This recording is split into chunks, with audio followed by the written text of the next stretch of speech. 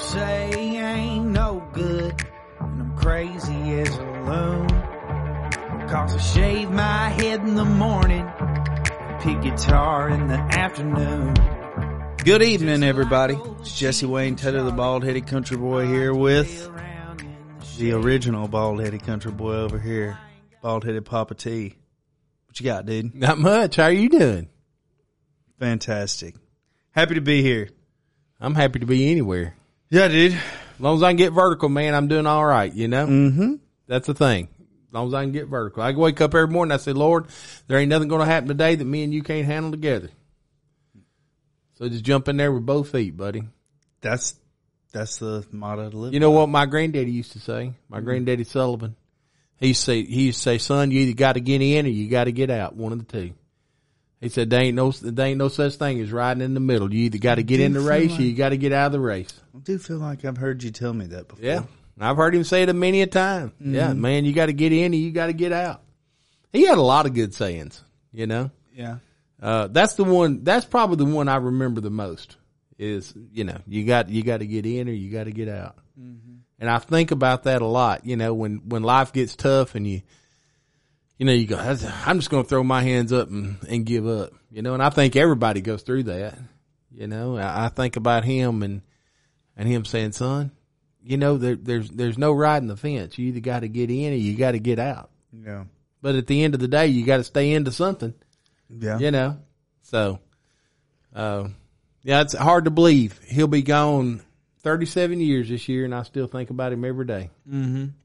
That's how much of an impact that fella had on my life. Mm-hmm. You know? So, yeah.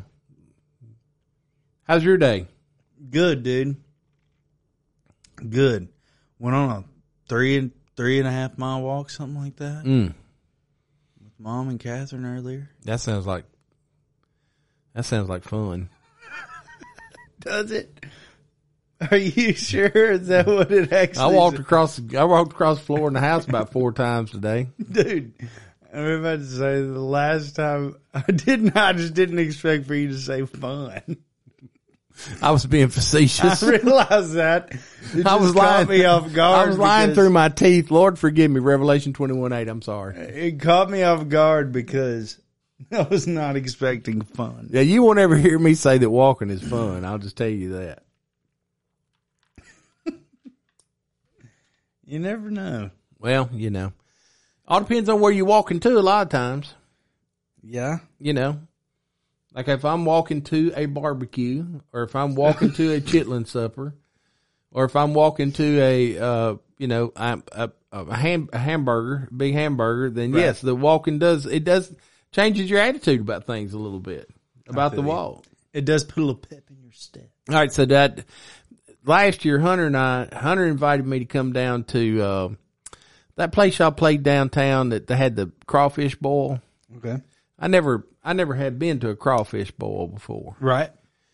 And so I was pretty excited. Mm-hmm. So I went down there, and you had to walk up a hill to get your ticket. Then you had to walk down the hill, and they had it set up real nice. You know, they'd seat you, and then they would come down, check your ticket, and then they bring you as much crawfish as you wanted. You know. Mm-hmm. So there were several of it. You know, he had some buddies down there. Some of your buddies were down there, and we were all sitting around the table, and they just brought out several plates of crawfish and, you know, the sides and, you know, corn and stuff, you know. But before this happened, I'm walking down the steps, and I'm talking to one of Hunter's buddies, right? Mm-hmm. And I looked over my shoulder, and I missed that last step. And I fell off that curb into the street right there and rolled. And of course, Hunter's right in front of me, and he sees me hit the ground. And what does he do? He screams, you know, because I'm just trying to get up, right? I just want to get up and pretend like it never happened and hope nobody saw me, right? Hunter's walking like 2 or 3 steps in front of me. And he goes, "Oh my gosh, Dad, are you okay? Oh my gosh, get him up. I'm like, oh my word. Just shut up and get me up off the ground. Man, tore my knee up, tore my elbow up. I was bleeding like a stuck hog. And bless their hearts, those people that ran that place down there, I wish I could think the name of it. It's where you fell off the stool that time. Oh, Tennessee Brew Works? Tennessee Brew Works, yeah. Is that what it's called? It is called that, right? I don't remember. Yeah. Is it? Yeah. Okay. The people, first of all, the lady that brought the plates over, she ran over there. She started checking me out, you know. Then they brought out this first aid kit, and I had 3 people at one time bandaging me up.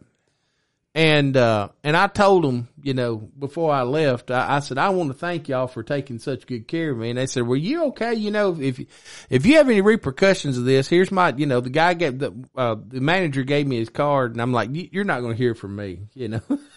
This had nothing to do with you. It had everything to do with me for not watching where I was going, you know. But yeah, so walking can be fun. Sometimes it can be quite painful. And, especially when you're as clumsy as I am. I'm clumsy. I can walk across this floor out here and fall in the middle of the floor. So, well, we all fall from time to time. You know, and, the older you get, the worse it is. Mm-hmm. It really stinks. Falling's not nearly as much fun as it used to be. No. You know, so. No doubt about that. So much for walking and talking and falling, you know.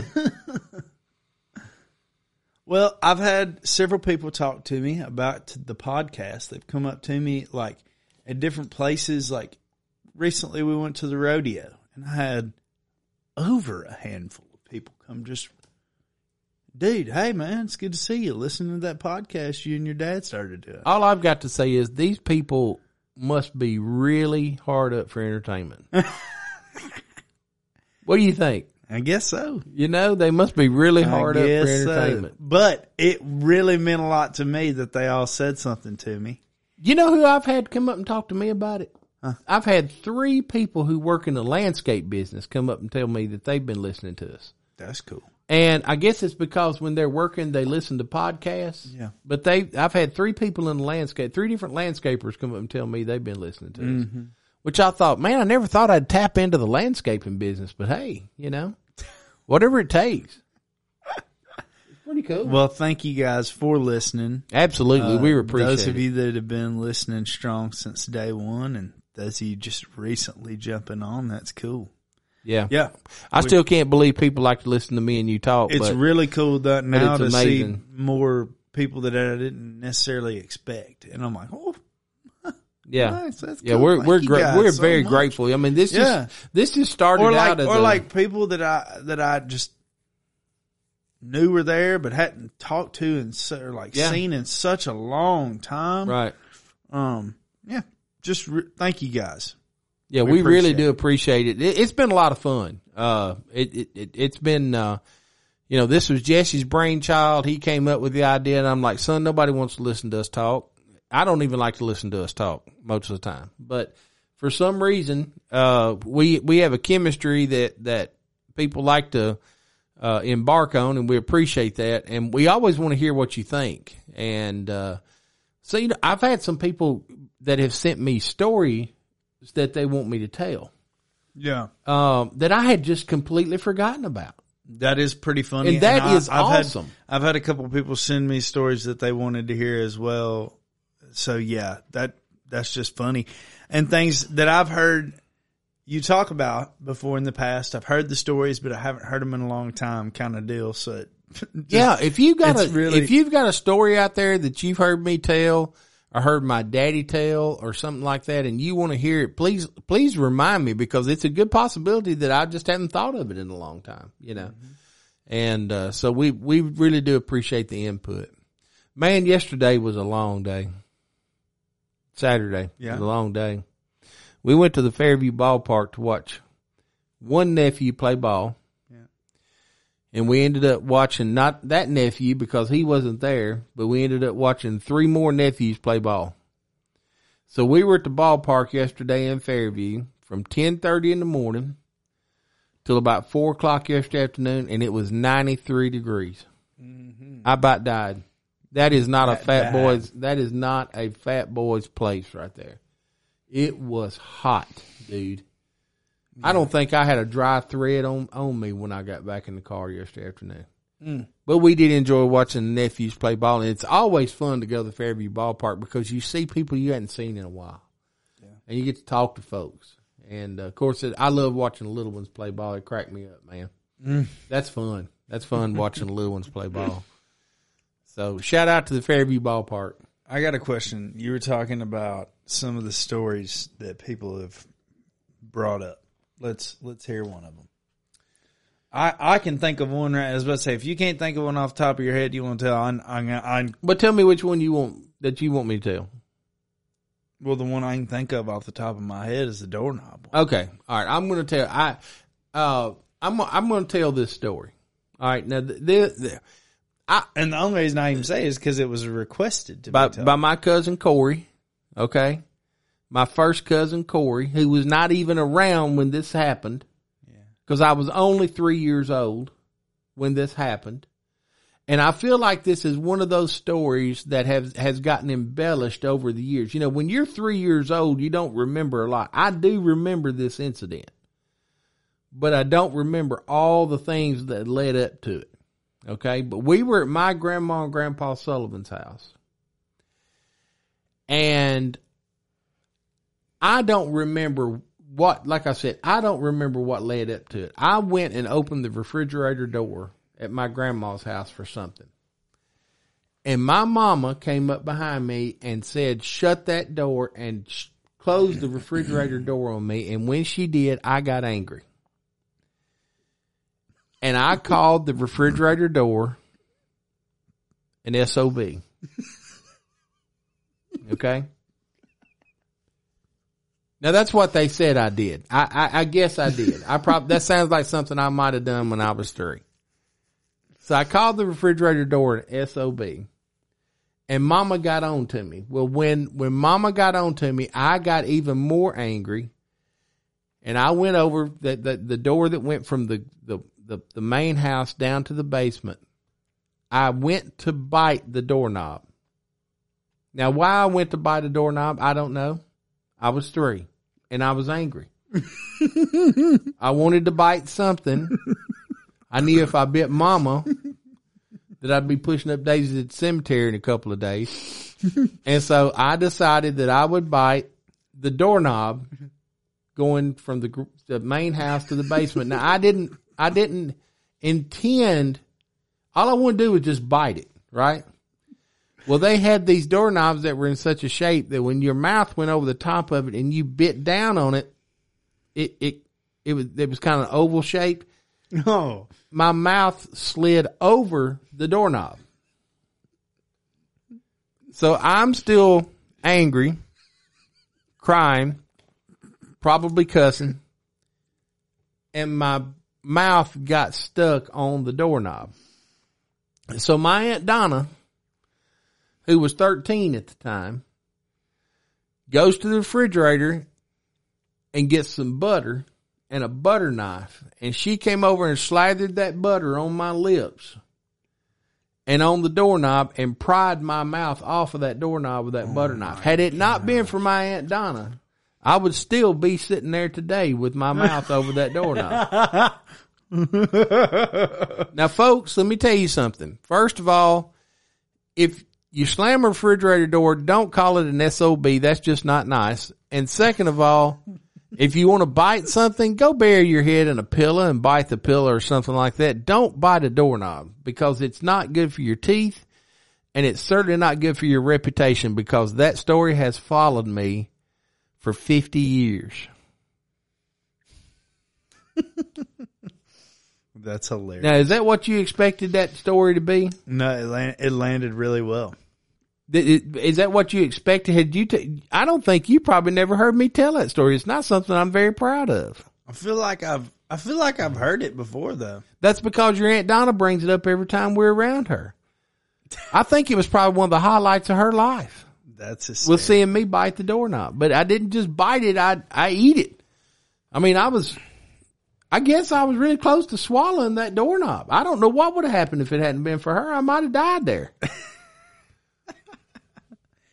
That's hysterical. It happened. I could take you to the very door where it happened. It sure did.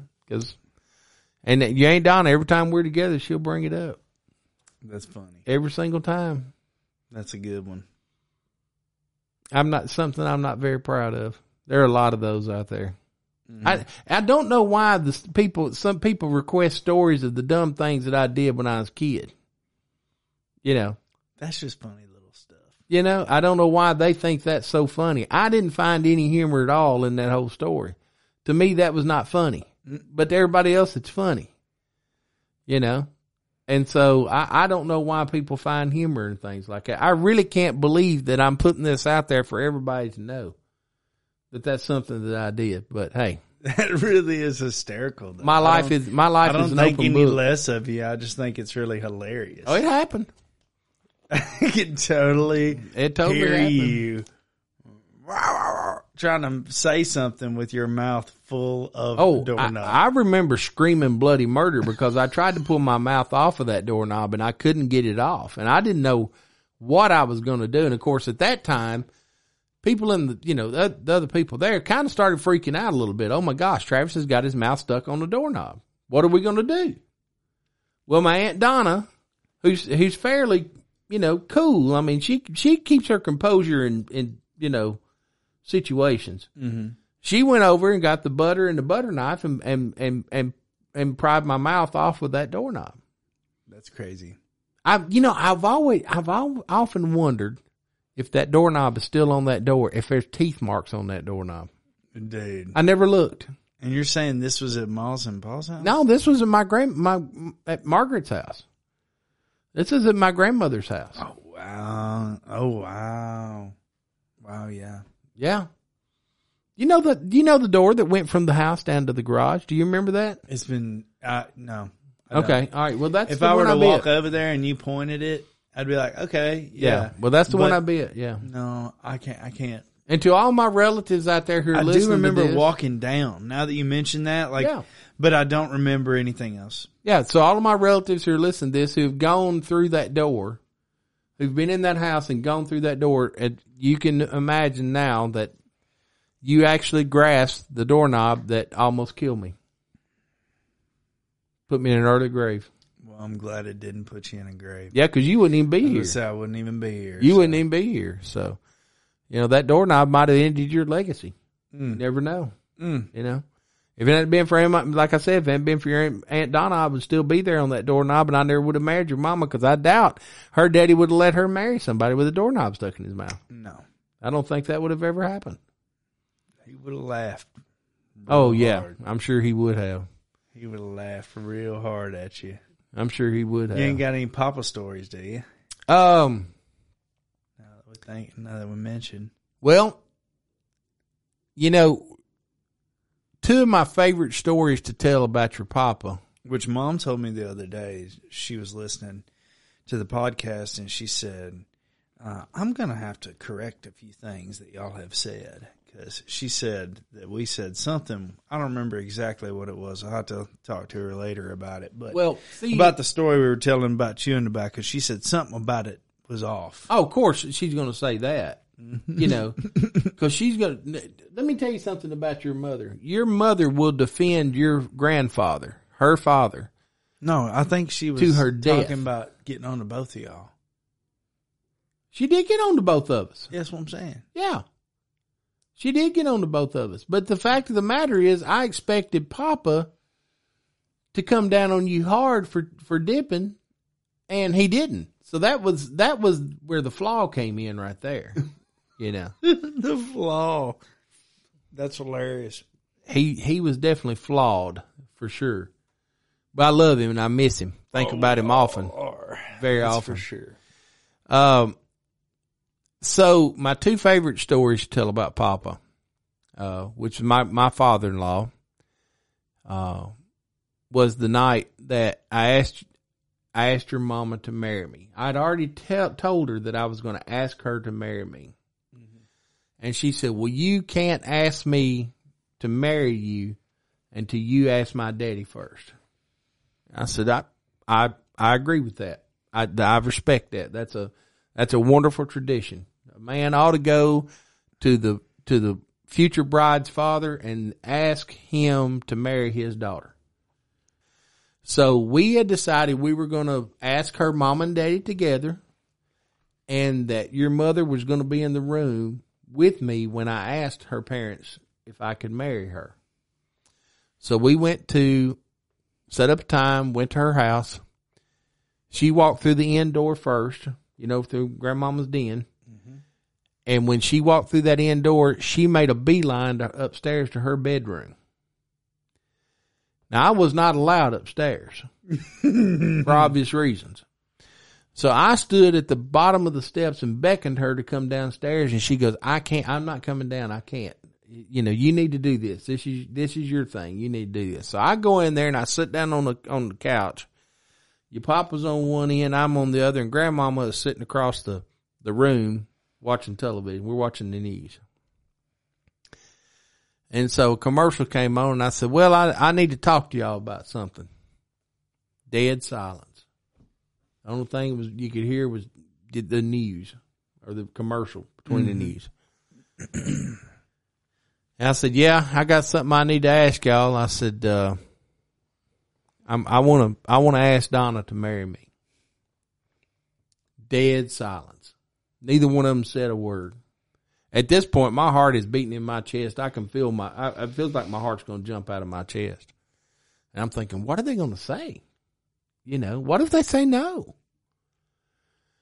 And so I looked over at your grandmother, and at that time it was before she was your grandmother, and I called her Miss Johnson. I said, Miss Johnson, I said, did you hear what I said? I want to ask Donna to marry me. And she goes, well, I don't know. You're going to have to ask her daddy. Well, the man was sitting right next to me on the couch. I mean, I could reach my arm out and touch him. So I looked over at him and I said, well, I want to ask Donna to marry me. What do you think? And he goes, well, if she hadn't got any better sense, then I guess she deserves you. And I'm like, well, what does that mean? Can I ask her or not? And he goes, he said, I don't care. He said, but it don't mean she's going to say yes. I said, no, it doesn't mean that. It doesn't mean that at all. And so finally I went to the bottom of the steps to your mama, and I said, all right, it's time for us to go. So she came down and we went out the back door, and I went and asked her if I could marry her. But he said, the words he said was, if she ain't got no better sense than to say yes, then she deserves you. That's pretty hilarious. Well, I mean, that's the way it happened. That's the way it happened. Then the night we got married, we had to be there, and hour or two early because they were taking pictures and everything. And this is, the groom wasn't supposed to see the bride on the wedding day, or their kids would be born with like 13 toes or something. I don't know what that, old wives' tale is. But anyway, wasn't anybody there but me and him standing there in the foyer. All the girls was outside getting pictures made and everything, We were standing there in the foyer of the church looking in at the auditorium and all the decorations and the candles and all that stuff, And I said, man, all this stuff will be over here in an hour or so. I said, I'll sure be glad, won't you? He didn't say a word. He had his arms folded, and he was looking in there at that auditorium, and he just kept looking straight, never said a word. I thought, well, maybe he didn't hear me.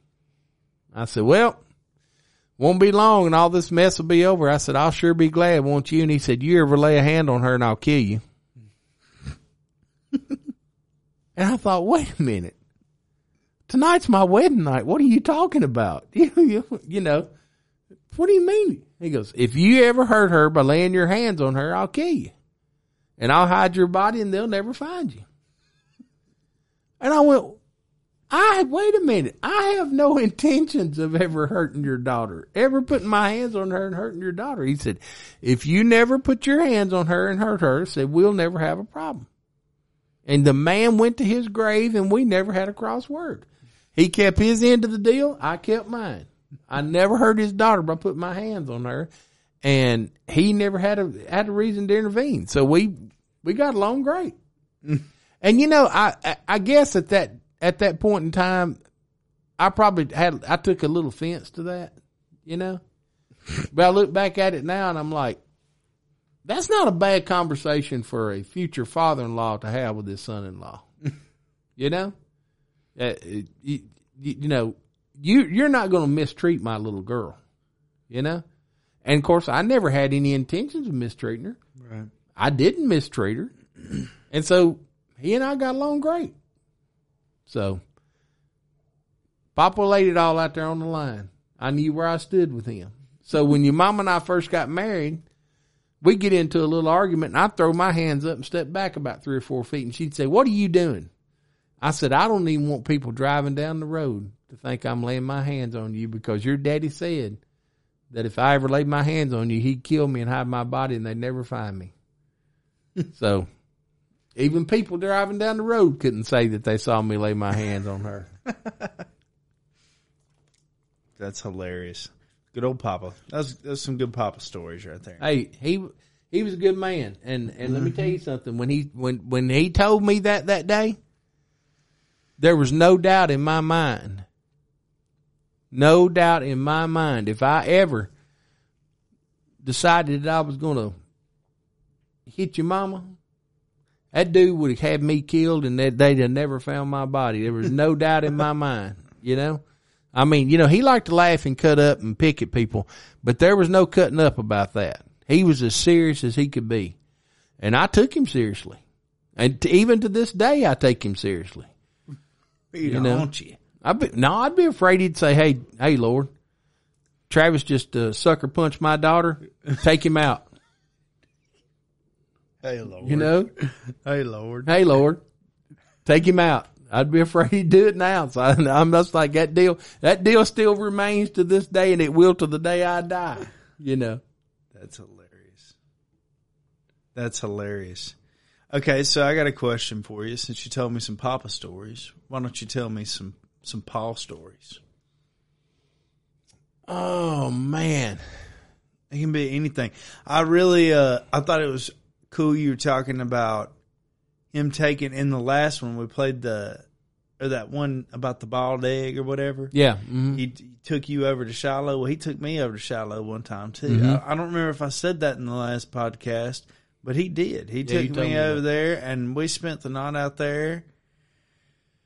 And I think we stayed 2 days, maybe. I think that's about as long as we could take. It wasn't that long, but Daddy loved to do stuff like that. He loved history, and you know, a lot of the things that I know about our family and the older generations and so forth and so on are because I sat and I listened to Daddy tell what he remembered about growing up around a lot of these older people that have, you know, some gone way before I was even born, you know. And he loved going to places like that. He loved going to the Civil War battlefields. He loved going to the state archives and looking up stuff and things like that. My daddy was a lot of people may not know this in him, but he was a very, very smart man and very talented. And, but he was also a little bit of a spoiled brat, you know? I mean, he had the only child syndrome. And, you know, growing up, Daddy was, you know, I saw Daddy when he was not a spoiled brat, and I saw him when he was, you know, just kind of the way he was raised. But, you know, there's so many stories to tell about Daddy. For one thing, he hated the water. Okay? He couldn't swim. And he was scared to death of the water. Okay? You know, I didn't realize that he couldn't swim, but I did know that he didn't love the beach, because after you tell this, but I got when one Daddy, for you, buddy. if water got over Daddy's toes, he got freaked out. You know, I don't even think the man ever took a bath. I think the only thing he ever took was showers, because he was afraid of the water. Okay. And so, hang on a second. Throat's getting dry.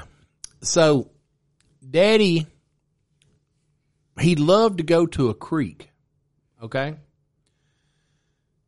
And the reason being is because the creeks were shallow, and he didn't have to worry about drowning, you know. Because if he got in 3 or 4 inches of water, there was plenty, you know. So he would walk out into. I'm a creek guy. He was a creek guy. He loved to go to a creek. In the summertime, we go to a creek. I'm a creek. I love creeks too. That's just hilarious. Oh, he loved going to the creek. I'm gonna stick with the creeks. So But he could not stand to get cold water splashed on him. Okay.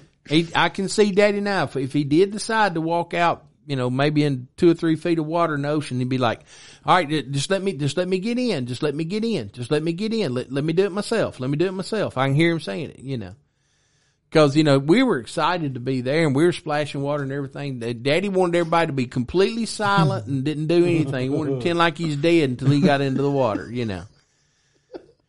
So one time when I was about 7 or 8 years old, we were down in Waynesboro on Eagle Creek in between Waynesboro and Clifton, and Daddy decided that everybody needed to go to the creek that day. So we piled up in a couple of cars.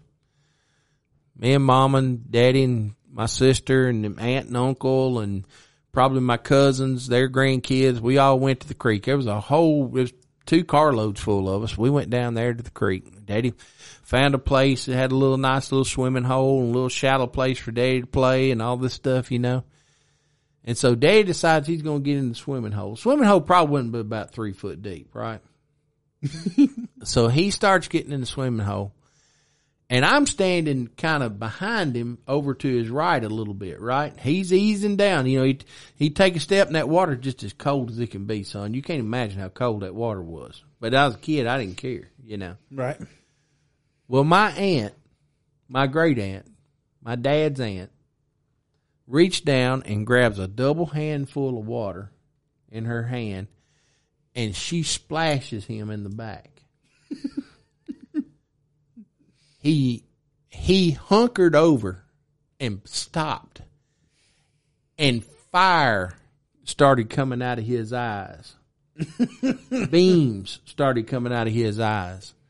Words started coming out of his mouth that no man should hear.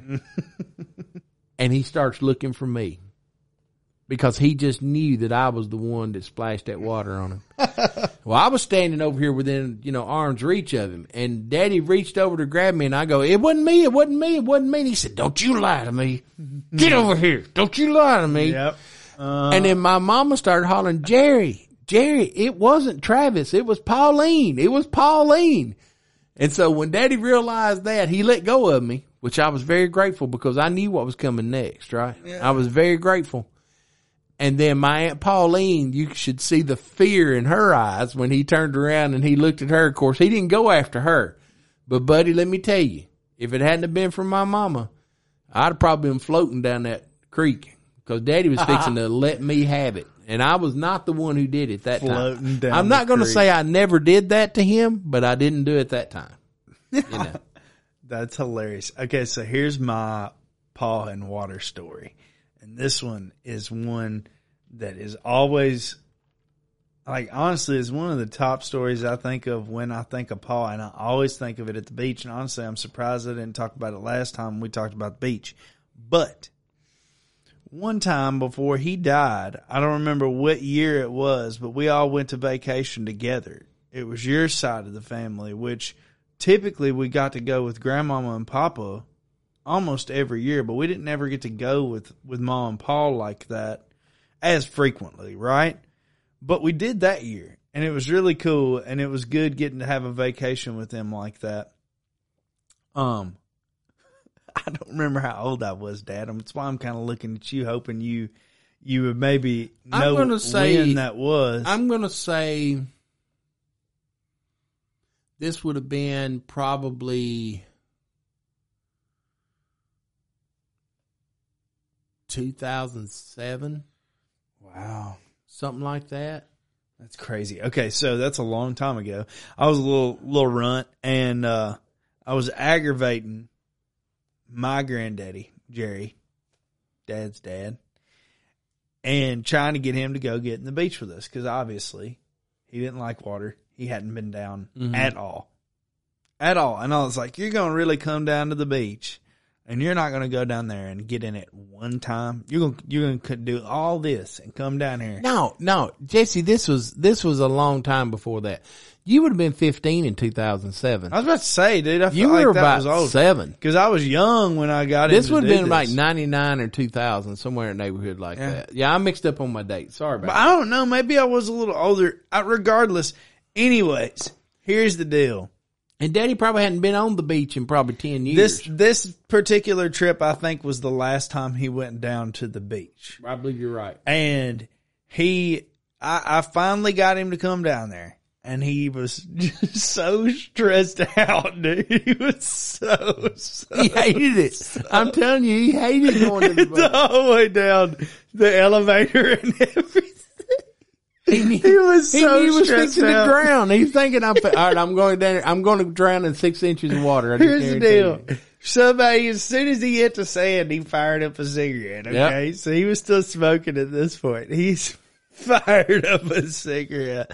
By the time he moseyed on down to the water, by the time he got down there, it was halfway gone, but he got to the water and he started easing his way in. And, I mean, I don't think he was maybe up to where it was.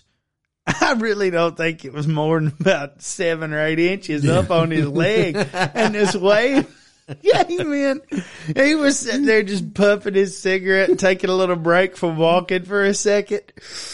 He took a little puff on that cigarette, and then this teeny little wave come out of nowhere and whopped him, dude. And when it did, he went flying. That cigarette went flying in there. And, we finally got him back up, and he cussed all the way back up to the daggum sand, and then we didn't see him at the water anymore. I mean, it was that quick and short-lived. Well, Daddy, at that point, I was like, why don't you just stay down here and hang out with us? But, dude, he was not having it. All right, so just imagine. Once he got his cigarette burnt, he was pissed, man. Just imagine being, going to the beach with me. I've always enjoyed the beach. I always enjoyed the water. Okay. And we were very protective of you guys at the beach. You had certain rules you had to follow, right? Right. You couldn't go out too far.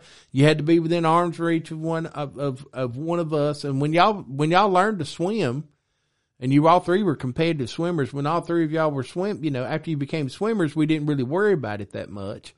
But we're still concerned about the undertide and the undertow and the riptides, right. So you had rules that you had to follow. All right. So, but you still had some freedom. We allowed y'all to get out there and experience the water and experience. Imagine growing up with my daddy, and going to the beach. If it hadn't been for Mama, we never would even got to set foot in the water, because he just knew that once it got over our toes, we were going to drown, And so Mama would get out there with us. Daddy was scared to death. He would just get out there about up to his ankles. Mama would get out there with us. I was about to say, I think I remember I feel like maybe there was one time we even got out there and had a waterproof camera and took some pictures with her even out there in the water with us now that you mention it. Yeah, Mama loved the beach. She loved the ocean. She'd get out there and, she loved water. And Mama could swim. When I was about 7, 6, I guess I was about 7 and my sister was 5. She put us in swim lessons. Yeah. We took swim lessons all summer one summer. And they had somebody with the Red Cross come out and give the lessons. Of course, you had to pay for them. It wasn't much, but you had to pay for them. And then we had somebody come out with the Red Cross, and they gave swimming lessons and told you what to do, if an accident happened and all this stuff, And I remember a lot of that. And I thought that was the coolest thing, And Mama said, we really didn't have the money to put y'all in swim lessons. She said, but I was bound and determined to put y'all in swimming lessons because I didn't want y'all to be terrified of the water like your daddy's Jerry. been his whole life. That is, hysterical. So we got to take the swimming lessons, and that's one of the reasons that but I don't ever remember being scared of the water at all. Even before that, I don't remember being scared of the water. I don't necessarily remember being scared of the water either. I don't know. I don't remember how I first. I know that I probably first started learning to swim over at Grandmama and Papa's in their pool. Yeah, but I don't remember.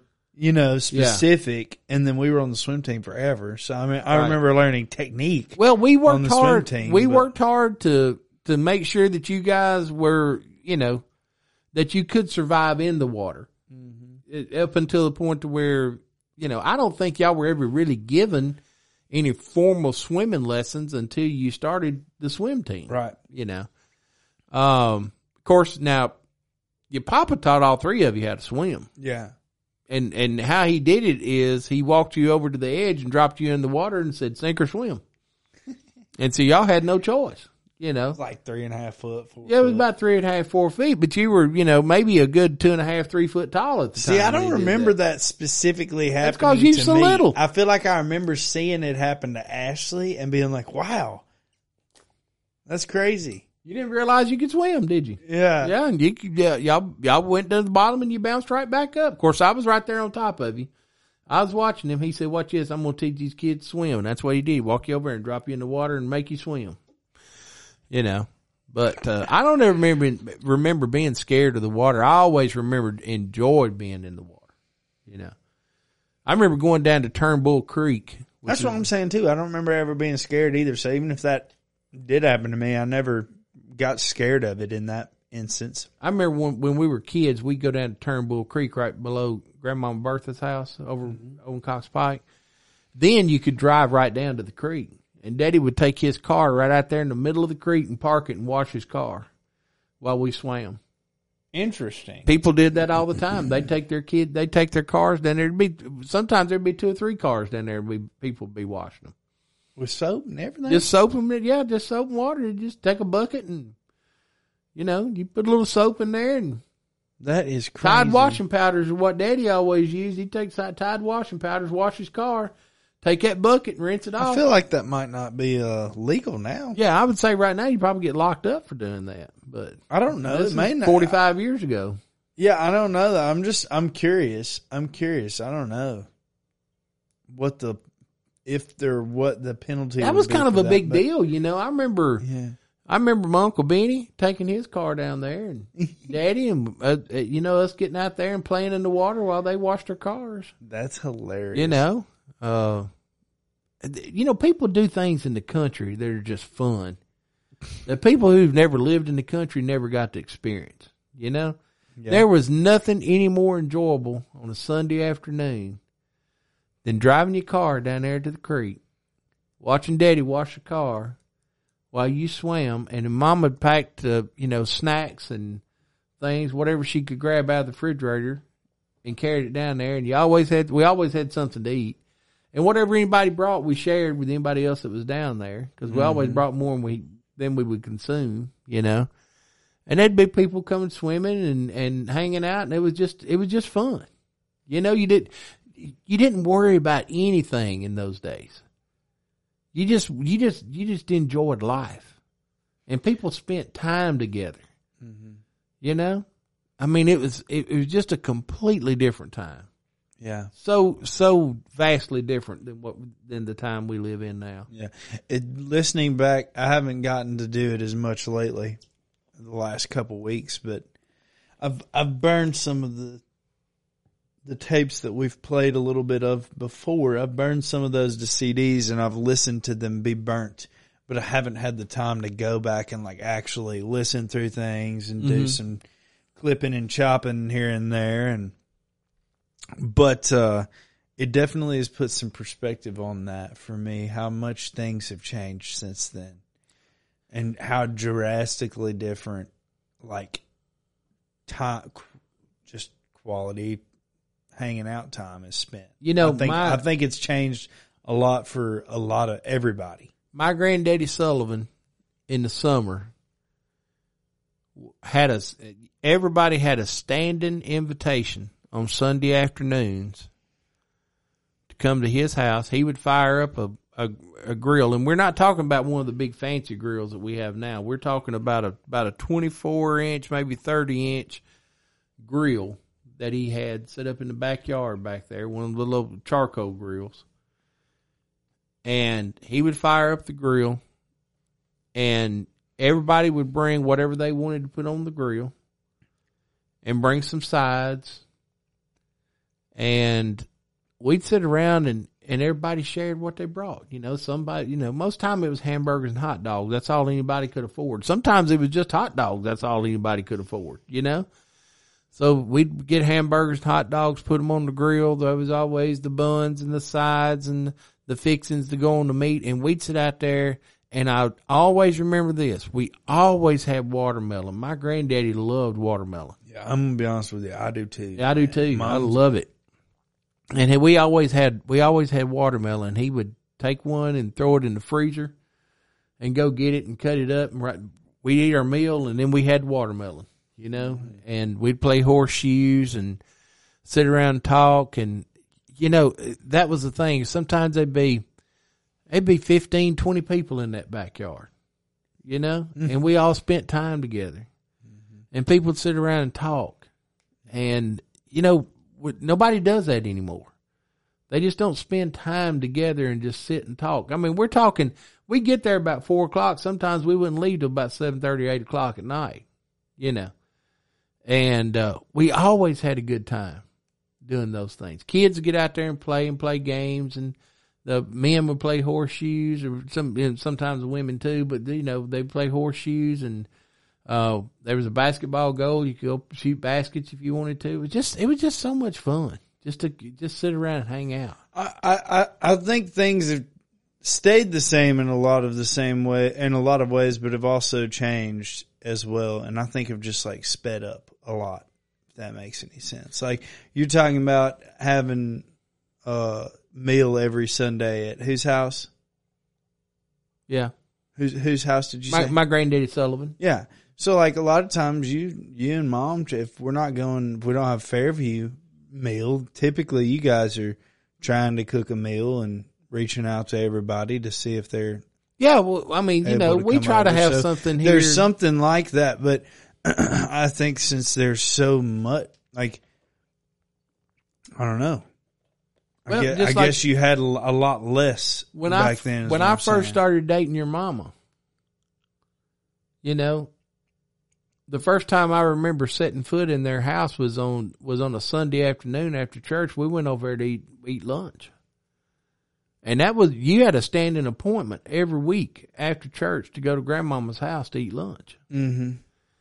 And, you know, of course, now we've whittled that down to a once a month thing because there's so many of us, you know, but that's really how I got close to my brothers-in-laws and my sister-in-laws is by just those Sunday afternoon gatherings over there for 2 to 3 hours. We'd go eat lunch, then we'd sit around and talk. You know, it was before this was, you know, 1986, I guess, 87. You know, nobody had computers at that time in their house. We didn't have cell phones. Very few of us, if any of us, had beepers even. Yeah, you wow. know? So I mean, we had nothing else to do. We couldn't afford to do anything else. Grandmama would fix a big meal. We'd go over there and sit around and eat, and then we'd just sit around and talk.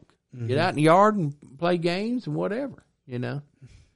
But that was the time. That time was just so different than it is now. Everybody's in such a hurry.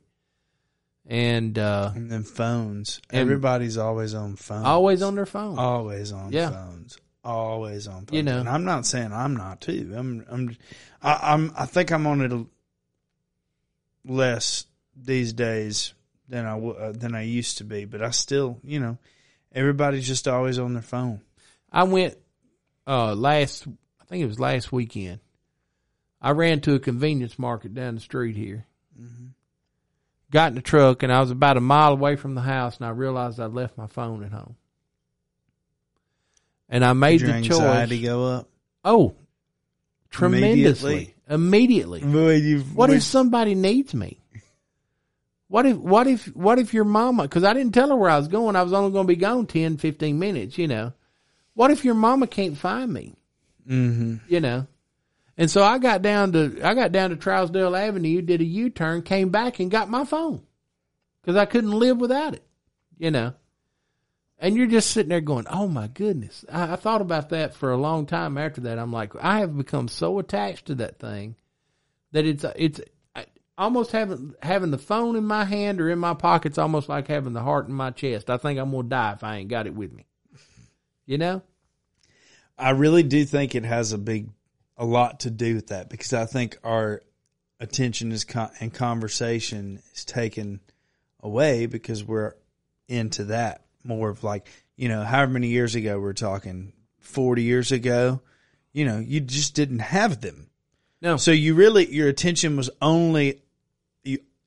physically was only allowed to be on those people around you. Right. You know what I'm saying? So, there was less of like, I can tone out of that. That you didn't even have like little headphones then. Nope. Right? Nope. So like you couldn't even be at like a big function or anything like that, or even a smaller function, but just like you couldn't be anywhere in public and just like tone out. No, you couldn't. And nowadays you can't. Like, you can walk up to somebody and talk to them for a sentence and then be like, oh, hold on. And then turn off their ears and you didn't even realize that they couldn't even hear a word you were saying. Right. Right. You know? Well, so going back to those little cookouts we'd have at my granddaddy's house, you didn't have the earphones in. You weren't preoccupied with a cell phone in your hand or what have you. And even if you weren't even privy to a conversation, you were involved in that conversation just because you could hear what was being said. Mm-hmm. So if my granddaddy was telling a story about his granddaddy, then I could hear that. Right. I might not have been sitting at his feet listening to him tell that story, but I overheard it. Mm-hmm. I was still a part of that conversation just simply because I was in the area at the time, And, I did, I'm not saying that cell phones are bad or anything. It is another thing, with social media and things like that. I'm in touch with people that I wouldn't even know where they were today. Mm-hmm. I'm in touch with relatives. I wouldn't even know where to find them. Yeah. If I wanted to pick up the phone and call them, I wouldn't even know where to find them. So I'm in touch with it. So I think there's some good that comes from, technology and, social media and things like that. But I also think that the younger generation like yourself, it was not privy to the generation where I was brought up, where you got to engage with people one-on-one. I think one thing that really bothers me about the whole technology, social media thing more than anything is that people have lost their social skills. They want to text and they want to email or they want an instant message or something like that. But when you see them face to face, they've lost that ability to communicate face to face. Now I'm not saying you guys have, because we worked hard with y'all on how to communicate with people. Even when you were 5 years old, you'd walk up to a man, I'd say, shake his hand and look that man in the eye when you shake his hand. And so I'm not saying y'all, but I am saying that a generation as a whole had rather text or email than they would rather talk on the phone. I will tell you, I'll be honest, it gives me more anxiety to think about calling somebody on the phone than it does just shooting them a text. I do think it adds anxiety to our life. I really do. Yeah, and I'm not saying I don't know exactly where that puts me in what you were talking about, but I don't mind having a conversation, but I also, a lot of times, I prefer text, no lie. Well, I think that's a generational. And I don't know if that's a bad thing or not. I think it's a generational thing. I've been doing the same thing in my business I've been doing the same thing for 33 years. 33 years, the 8th day of this month. And I remember when I first got into the business, I was in outside sales. We'd go to the office. We'd be there at the office 6:30, 7 o'clock every morning. If you weren't out of the office by 9 o'clock, you were a slacker. Mm-hmm. Because the only way to communicate with your builders then was by phone, or you had to go see them face to face. You'd have to go meet them and get a set of plans and figure out what they wanted. Now I get plans emailed to me. I've had plans emailed to me today. Mm-hmm. And people saying, hey, this is a house we're getting ready to start. Here's what we're going to use in it, yada, yada, yada. We need to get. I've got customers that I've sold to for the last 2.5, 3 years that are younger men and women who are, I'm going to say, early 30s, maybe late 30s, okay, that I've sold to the last 2.5, 3 years, and I've never laid eyes on them. I've emailed them. I've texted them. I've talked to them on the phone. But if they were to walk through that door right now, I wouldn't know who they were. You know? And there's some of them, and most of them in this case, if I do have a question, I feel like it's a conversation we need to have, I generally send them a text. Mm-hmm. When you have a few moments, give me a call. I've got a conversation I need to have with you about this house or this issue or whatever coming up, you know. So, there again, I'm not saying it's bad. I'm just saying that it's different. Mm-hmm. You know, it's definitely different. I'm just saying that it's different and a lot different than what, you know, the way it was when I came up. You know, speaking of business, as a matter of fact, our business is so vastly different now than it was 33 years ago. Yeah. I think there's probably been more changes in people's lives and in their lifestyle in the last 30 years than probably there was in the previous 60 years. Yeah. You know? And it's just because of the technology that we've had that's come on in the last few years. Yeah, it changes things, that's for sure. Because, I mean, I was just thinking, when you started, you started working at TBP, right? Tennessee Building Products, yeah. With Paul. With my daddy, my Uncle Benny, my Aunt Kim worked there. And I was the fourth generation to go to work for that company in 1989. I worked there 2 summers when I was in college. Then I went there full time May the 8th, 1989. And I was the fourth generation to go to work there. My father, I worked there, my father worked there, my grandfather worked there, and my great-grandfather worked there at Tennessee Building Products. And, of course, they sold in 2000. I worked for that company for 11 months, and then I made the move to Central Woodwork, and I'll be there 22 years in December. Mm-hmm. And seen a lot of changes in our business. I've met some wonderful people. I've dealt with some wonderful people. Mm-hmm. I've dealt with some people that weren't so wonderful. Don't deal with them anymore. Yeah. But I have dealt with some people who were so good to me and taught me so much. Yeah. You know, some of them are in heaven now, and I hope that I was able to communicate to them just how much they meant to me, you know, before they made that journey, because they were so good to me. Yeah. You know. Yeah. You know, not many people can say they worked at the same place as their father, grandfather, and great-grandfather. But yeah, that's pretty cool, right? Yeah. Pretty cool. Yeah, if it had still been Tennessee Building Products when I was like working age, I probably would have tried to work there at least for a little while. Well, it was a good place to work. Good family owned it. The Schulman family, official family, owned that company, and they were excellent people to work for. I still keep in touch with them, you know, even after 22 years. Yeah. So that shows you what an impact that family had on our family. Mm-hmm. My granddaddy told me, I remember when I was 11 years old and we were working together, and he asked me, he said, "Son, what do you want to do when you grow up?" And I said, "Papa, I want to do what you do." Mm-hmm. He said, "Son, you need to get out and do something different. So you need to get out." And I said, "No, I want to do what you do." And so I'm even today, I'm doing what he did. There you go. You know? And he told me that day, he said, "Well, if you do what I do," he said, "you'll never be rich." He said, "But you'll always be able to provide for your family." Mm-hmm.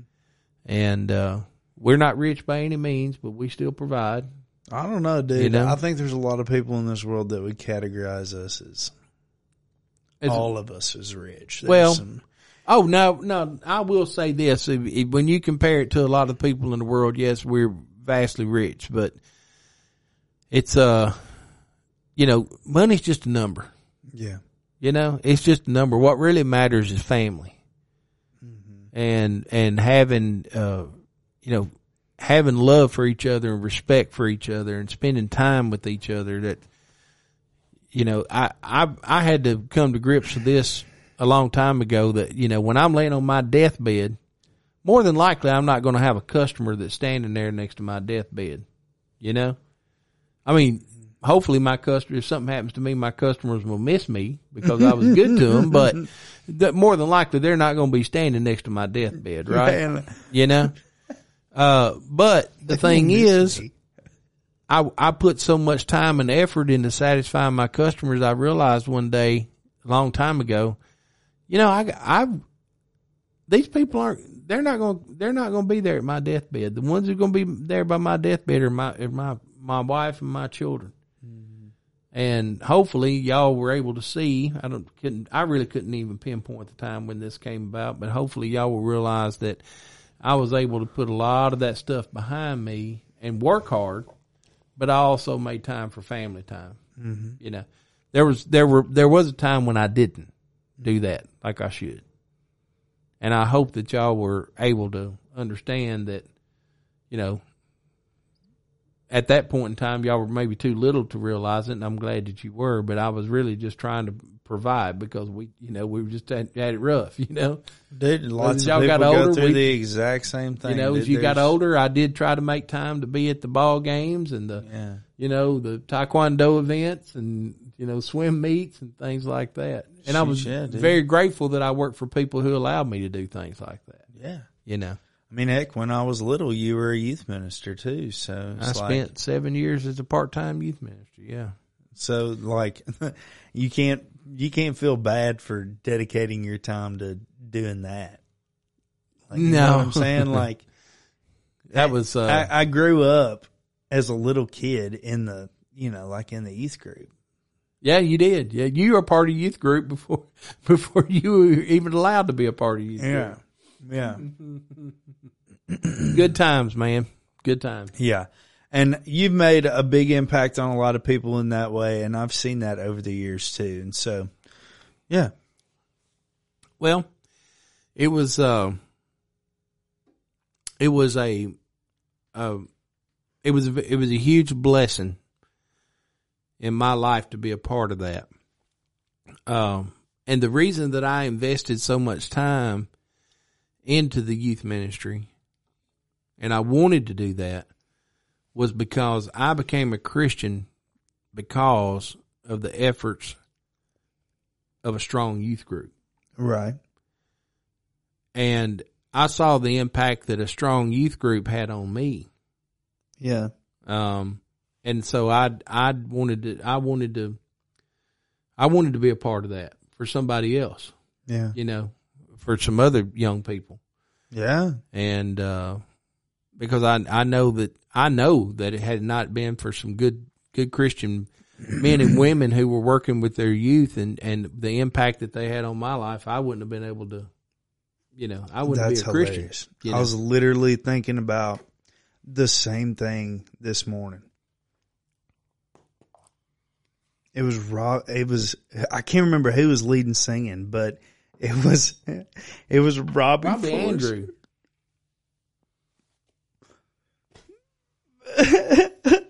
Sorry, I'm crying a little bit. Here we go. Got a case of the Uncle Wilburns came over us again. Yeah. I was just thinking about how much Robbie Forrester meant to me. Yeah. Robbie is a good dude. You know, I spent a lot of time with Robbie Forrester. Let me tell you, let me give you a little time to gather your composure here. All right. I spent a lot of time with Robbie Forrester. I was a deacon involved with youth ministry at Brentwood Hills Church of Christ for several years. And I spent a lot of time with Robbie Forrester, the youth minister there. And I never heard Robbie Forrester say anything bad about anybody. Now, these are things I've told him to his face. And I wanted him to know. I never saw Robbie Forrester say anything bad about anybody, ever. And there were times when we'd be standing around and we'd be talking about something. I'd be guilty of that. I'd be maybe gossiping or talking about something. And Robbie would walk up and he would hear us. And that dude would just turn around and walk off. He didn't want to have any part of it. You're going to have to go a long way to find a person as good as Robbie Forrester is. Absolutely. And that dude has impacted the lives of young people for 30 years. Big time. Because, he's not that much younger than I am. Yeah. Shout out to another person I was thinking about this morning, Nancy Parkinson. But I was just thinking about the two of them. And her husband, Jeff, one of my best friends in the entire world. Love Jeff. No doubt. But I was definitely thinking, literally, there was a song we were singing, and I was like, I'm never going to hear this song and not hear Robbie Forrester leading it to me. I don't remember what song it was exactly, but like whoever was singing, Robbie was not there beside me, but dadgummit, if I couldn't hear him, I could hear Robbie Forrester's voice. Yeah. See, I feel the same way about Ronnie Sullivan. Mm-hmm. Because Ronnie Sullivan, who was my second cousin, but Ronnie Sullivan was very heavily involved in our youth group when I started going to church at Fairview Church of Christ. Yeah. And Ronnie Sullivan I just watched him. I watched the way he handled himself and the way the type of husband and the father he was and how he handled himself in church and things like that. And I feel the same way about Ronnie. There are certain songs that I listen to and I can only hear Ronnie singing those songs because he led so many songs in our youth group, And so I feel the same way about Ronnie. Well, here's another thing that I'm glad you said something more about him so I could sit over here and think about this, but I was just thinking about how many times I had seen, like, I had seen Robbie lead singing so many times, right? Mm-hmm. Throughout. And then, whenever you are in a position to where you're leading singing all the time, or even just performing in general, like my friends that are singers will get this too. Like sometimes you're more enthused to perform than you are other times, right? Sometimes you're more jacked up about leading singing than you are other times. Sure. And I can just remember times when he would get up and be frustrated with people not paying attention or things like that. Robbie? Yeah, this, that, and the other. And, he would still, the thought that went through my mind was that he was just setting a really good example. Like it wasn't necessarily like, I don't know, was the coolest thing to be going on in the moment or whatever. But he just always was setting a really good example. Yeah, I mean, I can honestly say that I have never seen Robbie do anything that was even questionable. I've never heard him say anything that was even questionable. And you know what, Jesse? I'm ashamed to say this, but I know he can't say the same thing about me. But I can honestly say that about him. There is one thing. Fella likes to put his hand in his armpits. He does like the armpit stance. Yes, he does. And nobody can do it like he can. It's okay though. I've developed my own version of it. I do a similar version sometimes. So, but I always remember him having. But I'll tell you something else. Though. That he had. Robbie married a good woman. Uh-huh. Stephanie has been huge. I know. And he doesn't even have to tell me this. I can just see it. Yeah. You can just see it. That she has been a huge impact on his life. Like when I was working with youth group, I was gone all the time. Your mother never questioned it, never said, you need to do this, you need to do that. And I was like, I could come in, I eat supper, hey, I got to go to church, I got to meet at church, so and so forth, like that. Never said a word. Never. Yeah. And I mean, I got paid to do that, but I got paid very little, probably enough to cover my gas each month. It wasn't about the money. Right. It was about the impact that we could have, that our team could have on the lives of young people. The same impact that the team that was there in 1985 had on me. Yeah. You know, and I mean, I'll never forget those people. No, I'll never forget those people. You don't. So shout out to all of those kinds of people, man, because that's a tough job. Yeah, you know, it's tough. I'm kind of pissed you didn't cry a little bit with me. You just left me out to dry. Well, I was, dude. When I lose my composure, it's gone for about 3 or 4 hours. It takes me I can't gather my composure like you can. I am gone for like 2 hours. Well, you know, Ashley left Monday to go to Boston, and I said I wasn't going to cry when she left this time. Yeah, I said I wasn't going to cry. What'd I do? I squalled for 2 hours. You know, I could not get my composure, you know. I don't know how much better at getting my composure I am than you are, you say, but I'll take it. Yeah. Shout out to Good Youth Ministers. Yeah. Thank y'all for doing what you do. Yep. We're going to call it?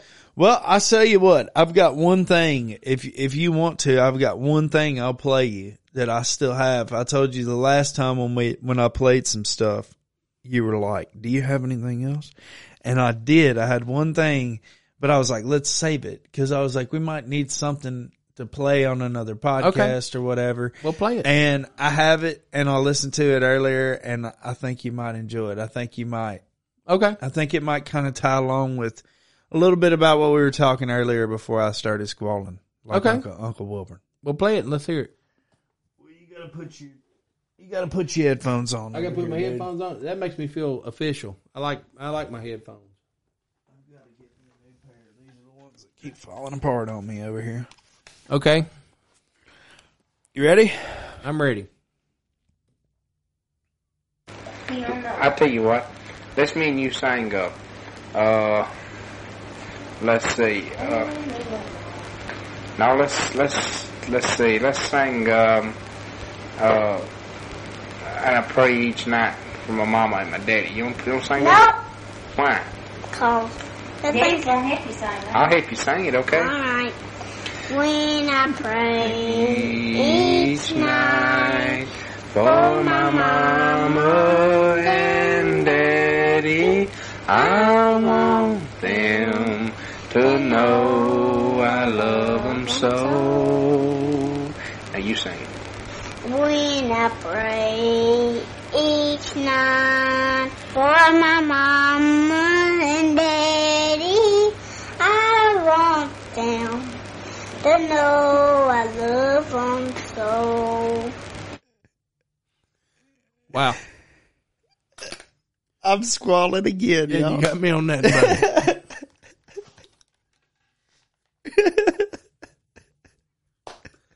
Yeah, I kind of wish you had prayed that.